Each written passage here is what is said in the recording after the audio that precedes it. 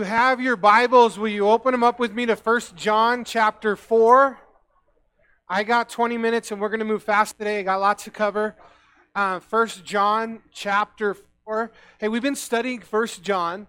And, I've been telling you guys about, oh shoot, I don't have glasses. I had glasses a minute ago. There they are. We've been telling you guys about a few words that are key to John's gospel. And so one of those words is world, one of them is love, one of them is abide, and one of them is know. But if I asked you if you've learned anything in the first three chapters, I would hope that what you're taking away from 1 John and the study of 1 John is that John's emphasis in 1 John is a couple things. One is just the reality of being true as a believer. That's why John uses the term liar multiple times. We're going to get another one in chapter 4 where John says to you, if you say that you have love and you hate your brother, you're a liar, he says. And he uses that strong term liar to set it in. I've been showing that video clip of the Princess Bride and that woman yelling, liar! Liar! Everybody likes that. They wish I'd just do more of that. So the reality of just being who we are and that there's a reality, if you say you're a Christian, that there's fruit in your life. There's something in your life that proves what you say, and you don't get to just do lip service about your faith in God. And John is very serious about this topic. It's really one of the main themes all the way through 1 John. And then the overwhelming real theme of 1 John is love one another. Everybody say that with me. Love one another. When you read John, if you just read it, it'd take you about 12 minutes to sit down and read the entire epistle of 1 John, 5 chapters. And as you read it, John is saying, love one another, love one another, love one another. And you think, did I not turn the page? Am I rereading something I've already read? And you're not. Because John is saying it again. He's saying it again. He's saying it again. Love one another. And when we get to chapter 4, this is really emphasized in that we are, as Christ followers, to be people who love. Now, I tell you guys all the time, and maybe for a little bit of shock value, but I really do mean this. Listen, if what's happening as you're coming to church here in this church, as you're growing, as I'm encouraging you to be people that read your Bible and pray every day, I'm encouraging you folks to be stewards of God's Word and be able to defend your faith. I encourage you guys in this church not to believe what I say because I said it, but to go and research it for yourself and see if these things are true. I encourage you not to be deceived, whether I'm the one doing the deception or you're getting it from some YouTube video or some thing you've heard out there on TikTok. I've encouraged you not to let yourself be deceived. That's a call of God that every one of you have over your own lives. You are not to allow yourself to be deceived by being a student of the Word of God. But listen, and what happens as we read the Bible is full of instruction for us as believers that the Word of God is key to our living as Christians. Some people say that they believe in Jesus, but they don't really believe in the Word of God. Many churches and people and around the world have this kind of idea that I believe in Jesus, but not the entirety of God's Word, that it's infallible, it's inerrant. Maybe some of you sitting here today who have been around for a while still have in the back of your mind an idea that you can't trust all of the Bible. Well, I just want to tell you, we read it last week in the chapter and throughout the entire New Testament, you don't get one without the other. If you say you're a believer in Jesus Christ, then you need and you have to believe in the Word of God as the inerrant, infallible Word of God. And if you believe in a God, period, if you believe in the first three words of the Bible, in the beginning, God created the heavens and the earth. Do you believe that? God created, now, Matt was telling me this the other day, and I just saw something like a PBS thing. I was flipping channels the other day, just this last week, and I stopped on something that probably wouldn't normally interest me, and it was talking about the launch, I think it was in 2010, of a new telescope, and it's not the one everybody always had, because I can't remember the name of this new one. It's not Hubble. Everybody's the Hubble. It's not Hubble.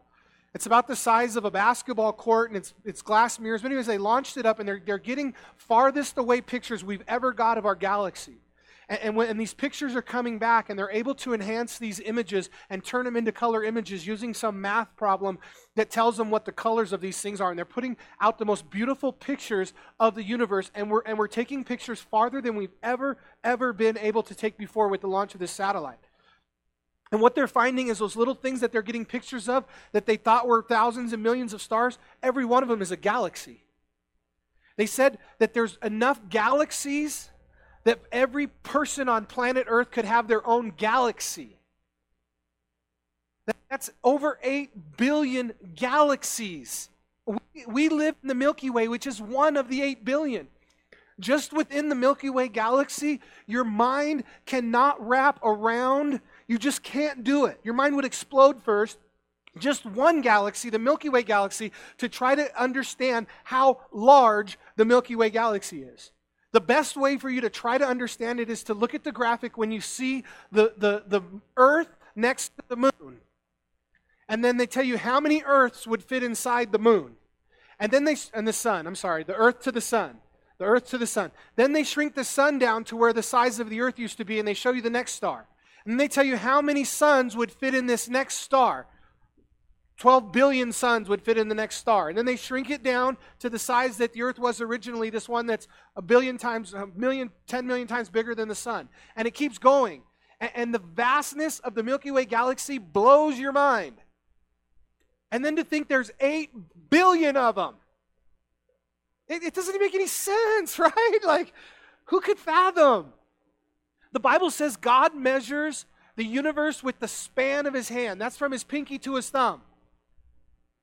Do you have a big God or a little God? And let me ask you a question about this big God. Does he have like some thing going on where he can do that, but he can't make a book exactly the way he wants it in 2023? Oh, the Bible has flaws and men got a hold of it and yada, yada, yada, yada. No. In the Word of God, God claims that is his word and it's exactly the way he wants it.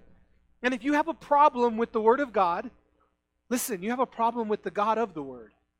Because you're saying he can't do what he says he did in the Word. You know, people flip out about the story of Jonah.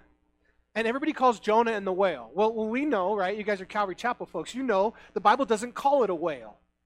The Bible says God created a big fish to swallow Jonah. And everybody, oh my gosh, Jonah lived in 3 days in the belly of a whale.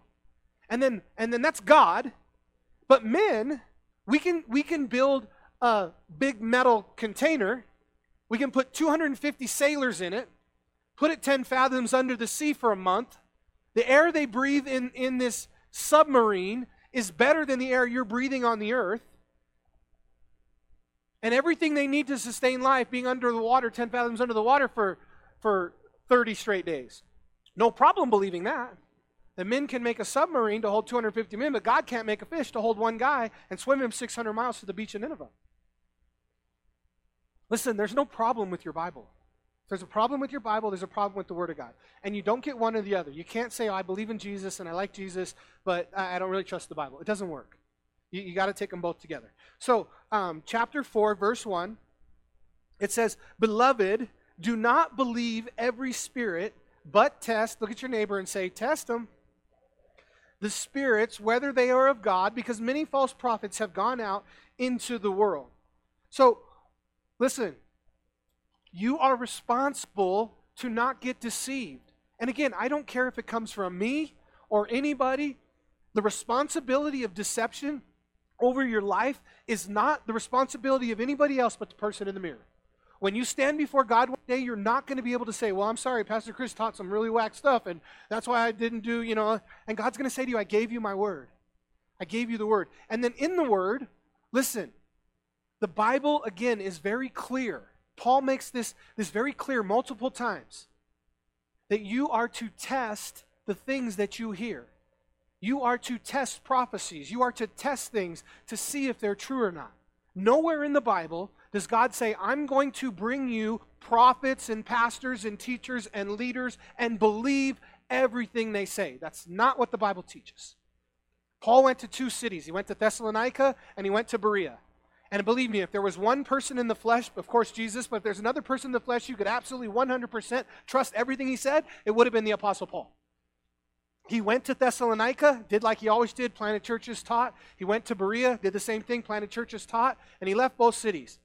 And then Paul wrote back and he said, those in Berea were more noble than those in Thessalonica because they received the word and they checked these things to see if they were true.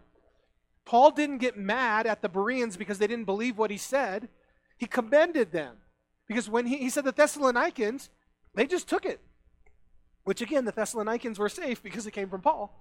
But Paul said the Thessalonians didn't go back and check everything that I said. They just believed it was true. And he said those in Berea, they were more noble than those in Thessalonica. And so again, check these things, test these things. And that's what the Word of God is saying here. I highly encourage the gifts of the Holy Spirit to function in the church. I wish I knew a way to manufacture and see more of the gifting of God's, of happening on our basis. And it does happen, you guys. Not that we don't get to see it all the time. Just this morning as I came in, Sherry had a word from the Lord. She had a prophecy, and she began to speak something into my life, and I just began to bawl because it was exactly what God has already been speaking to me. And that's the word of prophecy. And he uses a brother or sister to come alongside and confirm that to you. And as she spoke to me this morning, the things that she felt like, and she was very humble and gentle with it. And she said, I'm not, a prophet, and but this is what I feel like God was saying to me as I was praying for you. And then what she shared with me is exactly what God had already spoke to my heart. And so, again, if somebody comes to you with a prophecy, or if you're giving a prophecy, you have to understand, and I encourage you to give prophecies. I encourage you to seek the Lord. And if God gives you a word for another brother or sister in our church, be faithful and go and share that gift. Go and share what God has put on your heart to encourage somebody. But when you go and share it with them, understand that they have the right and they have to check that and see if it's from God or not. If not, right, we used to have these young men who were learning about the gifts of prophecy in the church, and God would give words, they could share them, and these young men were like, oh, sweet, and they'd go to the prettiest young gal in the church, and they'd go, hey, I got a prophecy. God told me you're supposed to be my wife. And without that check, she'd be like, oh, okay, if God told you. Because listen, when you say, God said to me, or God told me to tell you, or when you say these two words, God said, listen, the next words that come out of your mouth are the most important words on planet Earth. Because when you say God said, you're about to speak the very words of God. And so if you go to somebody, now again, in prophecy, sometimes, people use the term, thus saith the Lord. And when they receive a prophecy, it's a biblical term. When the prophets were given a word, they said, thus saith the Lord, and they would begin to proclaim the word of God. Sometimes I might come to you and I would say to you, hey, this is not a thus saith the Lord. I'm not claiming that God told me this guaranteed to tell you, but this is what I feel, so I want to deliver it, and then you can put it through your own filter and check it, see if you feel like God is speaking that to your heart. And then receive that. And for the young women, they'd come in and they'd say, Pastor, hey, Billy said that God told him I'm supposed to marry him. What do I do? I say, listen, you go back to Billy, and you tell Billy that when God tells you you're supposed to marry Billy, then you'll give him a call. But until then, he better stay the heck away from you. Right? Because God will speak to both hearts and both sides. And God is very good at speaking to us. And we don't want to discourage the gift of prophecy. Please don't misunderstand me. But we also want to be careful that the gift of prophecy is being used in a proper way. Now, in the context here of 1 John, it's not just talking about that. It's talking about everything. And listen, the ministry of Paul was crowded, was covered with what we call the second-in folks, the Judaizers, other groups. Because Paul was super effective at gathering and building churches. And other people didn't have the gifting and the skill just to go to a green city and gather people and build a church. So what they decided was, look, it's far easier just to chase the ambulance. It's far easier just to follow Paul, and after he gathers a bunch of people and builds this church, when he leaves, because he always leaves, we'll just come in behind him, and then we'll tell all the people, hey, yeah, Paul's great and Jesus is great, but, you got to follow us, and you got to do this, and we've already got the people, and we'll build that way. Listen, that's not how you build. And John here is telling us, beware of false prophets. And these guys would travel all over the place. And so in the church, Jesus told us in the Sermon on the Mount, in Matthew chapter 7, Jesus said, beware of false prophets. 1 John 4, verse 1, beloved, do not believe every spirit, but test the spirits, whether they are of God, because many false prophets have gone out into the world. Jesus said, beware of false prophets who come to you in sheep's clothing. Everybody say, bah. But inwardly they are ravenous wolves. You will know them by their fruits. So how do you know if somebody is a wolf or not? Two things. You know a wolf by what it eats. A wolf eats other sheep. And you know them by their fruits. Is the fruit of their ministry making people draw closer to God, closer to the body, closer to church? Or is the fruit of what they're doing pulling people away from God and away from the ministry and away from church? Listen, my call of God is to be a shepherd. The word pastor in the Bible, it's synonymous. It's used 3 different ways to mean the exact same thing. Elder, shepherd, overseer. Shepherd, the word is of minister, means a servant of the flock of God. And ideally, the biblical picture is Jesus as the good shepherd, is the role, the call, the ministry of a pastor. So one of my jobs, the Bible tells me, I have the responsibility of running off a wolf in sheep's clothing in our church. Do wolves in sheep's clothing exist? What do they look like? They look like you. They look like me. They look like sheep. And listen, if you're in here today and you're a wolf in sheep's clothing, it takes a little bit of time to figure you out, because originally you come in and you look like a sheep and you act like a sheep for a season. But I'll tell you what happens. Eventually, God cares more about this sheep than you do. And God loves these sheep, and He's going to protect them, and He will expose you. One day, that little sheep cover will tip back too far, and we'll see those teeth on their way to Granny's house. And listen, I'll tell you, I've had to run wolves off in our church. Sometimes they've been here for a while, and I was praying, because it's very difficult to do. And I've used discernment, and I had to pray, and I had to talk to them, and I had to pray, and then know, because I don't want to run somebody off unless I know. And it really felt like God spoke to me clearly. This is a wolf, left hand of fellowship. Had to do it 2 or 3 times since I've been in Twilla in 10 years, so again, it doesn't happen all the time. And I'll go to that person, I'll say, you're receiving the left hand of fellowship, which that means you don't have to go home, but you can't stay here. And if you ever come back, I'll call the police. You're not welcome here. And I'll tell you what happens every time when I run a wolf off. You all come back the next week, and you didn't see the teeth. You just saw the sheep outfit. And you're mad at me because I'm mean. And that person needed Jesus, and you just ran him away. Where's Jesus? Don't this is a church? Aren't you supposed to love everybody and minister to everybody? What's wrong with you, Pastor? And I'm doing you a favor. And you're mad at me. It's okay, I can handle it. Because you can only see sheep. When that happens, right? But listen, just know that it's part of my job and my duty. And Jesus warned us, John's warning us, that there will come in wolves dressed in sheep's clothing. One of the things that happens, and there's been 2 people I can just think right off the top of my mind, who their Christian faith, they're people that were involved in some other religious group before I met them.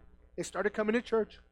They asked Jesus in their heart here in our church. I baptized them. They started to grow in Christ. The seeds were planted, but the Bible says there's 4 types of seeds, and one of those seeds that's planted, it grows up fast, it doesn't get roots, and eventually the sun dries it out and it goes away. And 2 different people in our church came to me, and they would say something like, hey, have you heard of this? And I say, yeah, and then I'd say, where, some doctrine, something, some idea. And I'd say, where did you get that? I was reading my Bible. Come on. Tell the truth. Where did you get that? Okay, I was watching a YouTube video. Listen. In the area of deception, very important. I am not afraid of anything, any conclusion you're going to come to from reading the Bible. Read the Word of God. But that's not how that stuff happens. You watch some YouTube video, you see something on TikTok, you watch something on Facebook, you heard something, and this person has to spin this, to put this together, and you can make the Bible say anything you want it to say. And you would have never got that just by reading the Word of God for yourself. Then you come in and you say, oh, well, what about this? And I say, no, man, look, where'd you get that? Or, no, you didn't get that from reading the Bible. And what is the result of it? The result of it is that you're pulling back from the things of God. I got a call this week ago or so, and somebody is ministering to their niece, and their niece has been growing in Christ, and then she got involved in some YouTube channel, I forget what it's called, True Faith or something. And it's one of those deals where the guy's talking about how Christmas is of the devil and Easter is a pagan holiday and Nimrod and all this stuff, which is if you manage it well, there's truth in it. And this young person who's new in the faith is like, well, I don't know if I could trust church. I don't know if I could. And what is the result of, and that's what I shared. Look at, you have to look at the fruit. What is the fruit in your life of this ministry that you've connected yourself to? Now all of a sudden you're pulling back. Do you think that's of God? You're afraid. Is that of God? You're skeptical. Is that something that God wants to produce in your life? And so that's why it says judge the fruit. Judge the result of what that ministry is saying or doing. And then John's going to go on. We got to go back to John because I'm already out of time. But yeah, just know this. If you learn something new from some YouTube video, and you come in next week and you say, oh, Pastor Chris, well, one time, the last one, and I did because this person was really being effective. It's like a 2.5-hour video.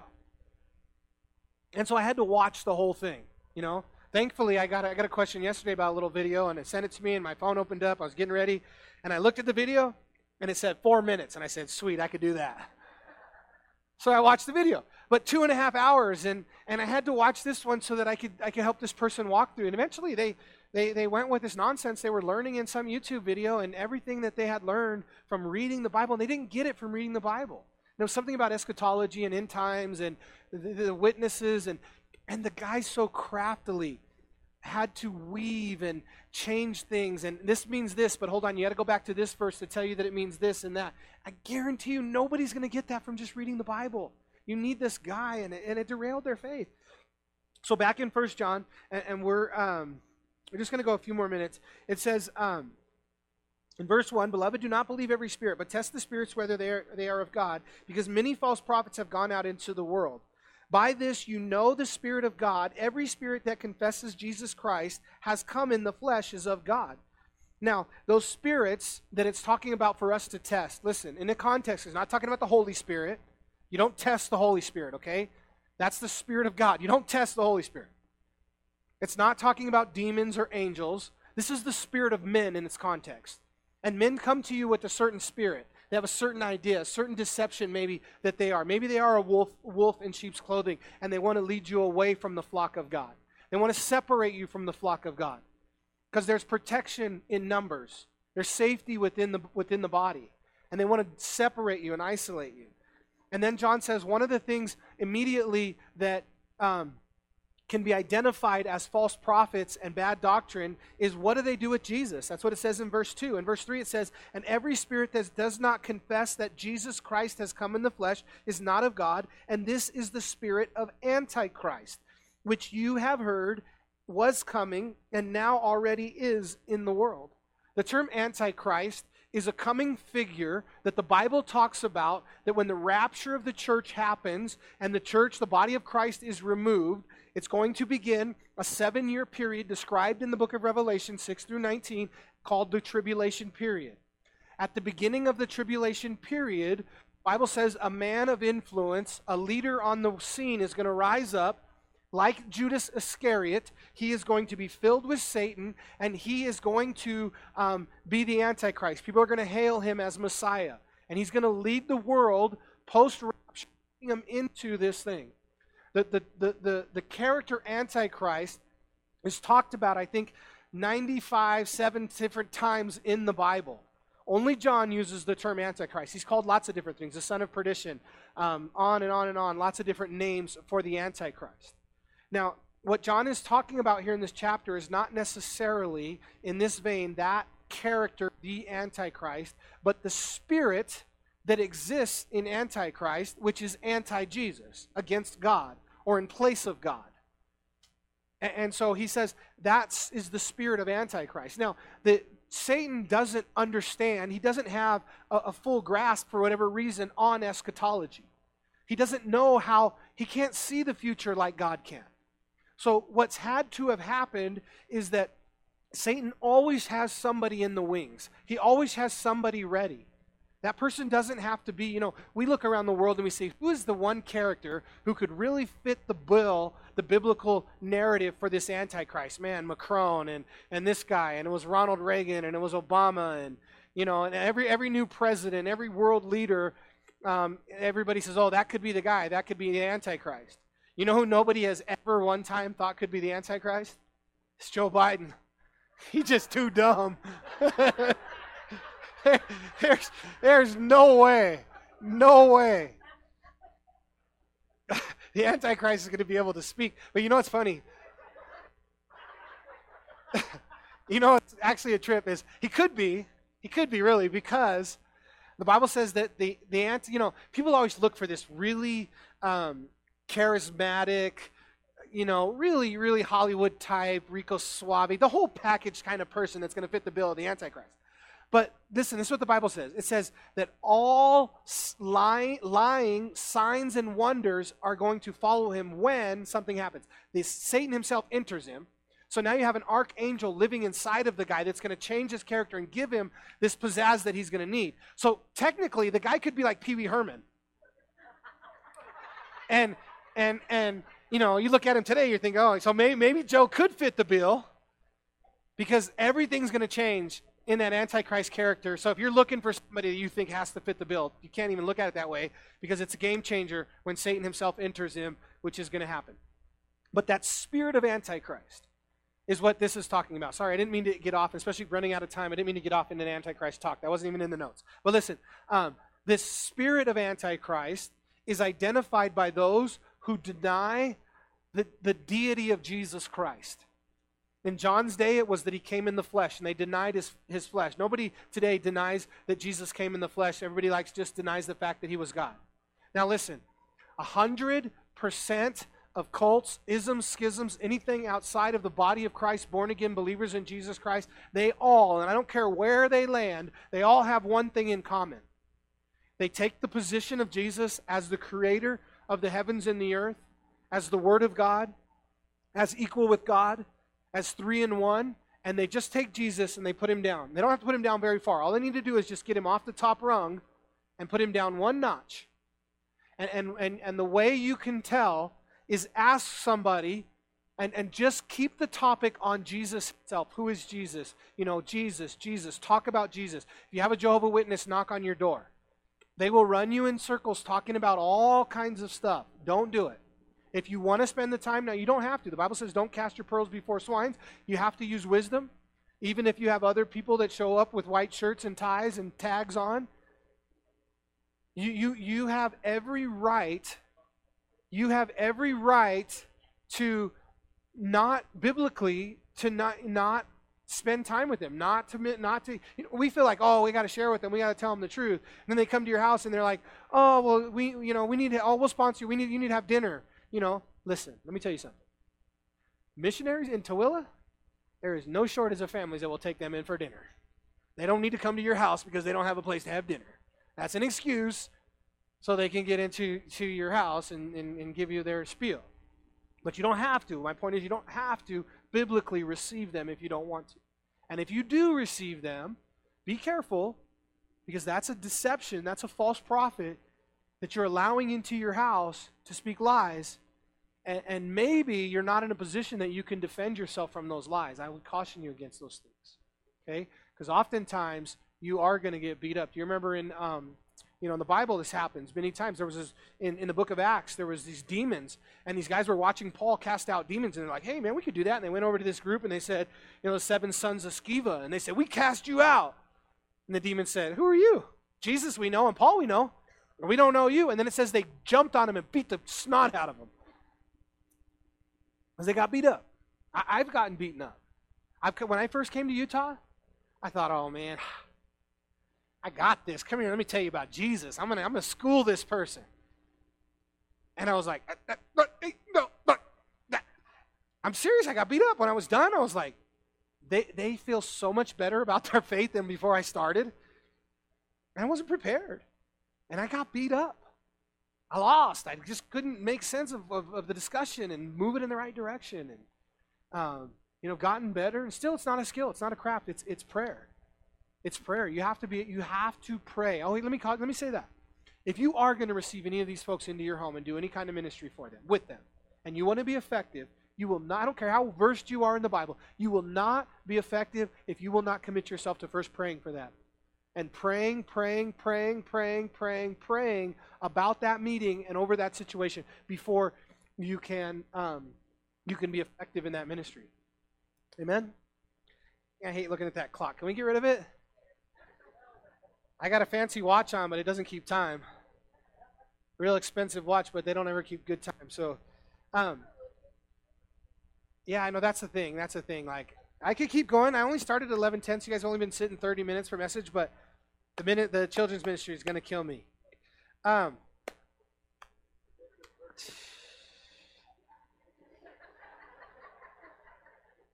what do I got to lose? I'm spending her birthday in Paris. I might as well.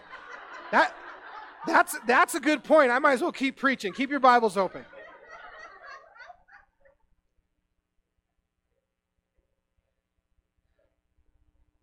All right. I guess we'll pick up there next week or following week.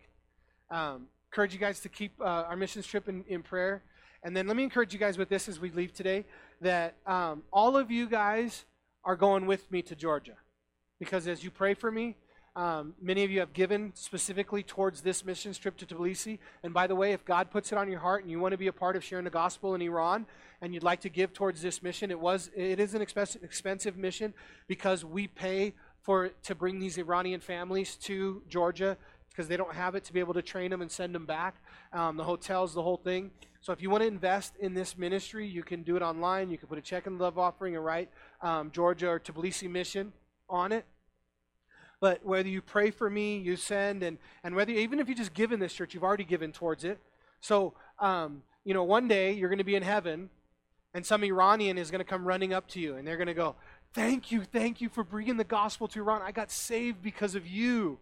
And you're going to be looking at him like, well, that's nice, but I've never been to Georgia or Iran. And they're going to go, I know, Chris went for you.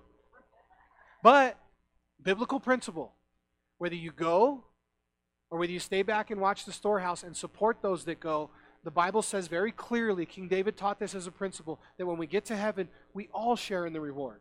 So you guys are sending me, I'm going to represent this church and represent us, and any fruit that happens, it's going to go to all of your accounts. Amen? Amen. All right, let's stand together. Dang, 1 John 4 is so good. There's so much in it. I'm serious. I guess I was foolish to think I was going to cover the whole chapter and then have the extra stuff going on today. Hey, will you guys read it? You got a couple weeks. Read ahead. Read today at least. I only read 4 verses out of 1 John. Will you all do me a favor? I'm serious. Read. I want you to meditate on 1 John chapter 4. Do the whole book this week. We've studied 1, 2, and 3 already. Get a little refresher. But definitely today, if you just do anything, make sure you read through 1 John chapter 4 today. Read the nuances. Read it a couple times. Let the Holy Spirit minister to you, speak to you. We'll pick it back up in a couple weeks. Keep me in prayer. I'll try to... I'm not big on social media. I probably should do better to keep you guys involved on what's going on. But I'll try to be posting on my Facebook and Instagram to give you guys some updates on the trip and remind you guys to keep it in prayer. Amen? Amen. Let's pray together. Father God, we come before you, and we thank you, Lord Jesus, so much for this day. We thank you for the great love of Jesus. We thank you, Father, that your word is true. Lord, your word warns us in many places. We have it right out of the words of Jesus in Matthew chapter 7 in the Sermon on the Mount, to beware of wolves that are dressed in sheep clothing. God, give us a discernment. Give the pastor a discernment that if we have any wolves at Tooele Springs, that God, you would help us identify them and run them off, because that's the right thing to do, because they're not here for the right reason. They're not here to grow and not here to love. They're here to eat the sheep. Father, we thank you, and we pray, Lord, that we would all have this spirit of discernment. And Lord, that we would be students of the word, that we would study to show thyself approved, workmen who need not be ashamed, rightly dividing the word of God. That, Lord, we know the Bible says that when we get to heaven, none of us are going to have an excuse to have had been deceived, because we all have the Word of God on our laps. And nothing that we're going to get from just reading the Word of God is going to be wrong. And so, Lord, we pray that Father, you would help us just to be in love with Jesus and in love with the Word and growing in Jesus through reading and studying the Word every day and know what's true because we find it in the Word of God. Father, we thank you for Dave and Shannon and their family, for all the years, these last 3 years that Dave and his family have been so faithful in ministering to the people at Tooele Springs. We pray a special blessing over their church plant, over the beginning, over the launch. And Father, we thank you for them, Lord. And Father, we thank you for Pastor Josh and Keaton, who are going to be holding this place down for the next 2 weeks. Just ask your blessing over them. And Father, we thank you and pray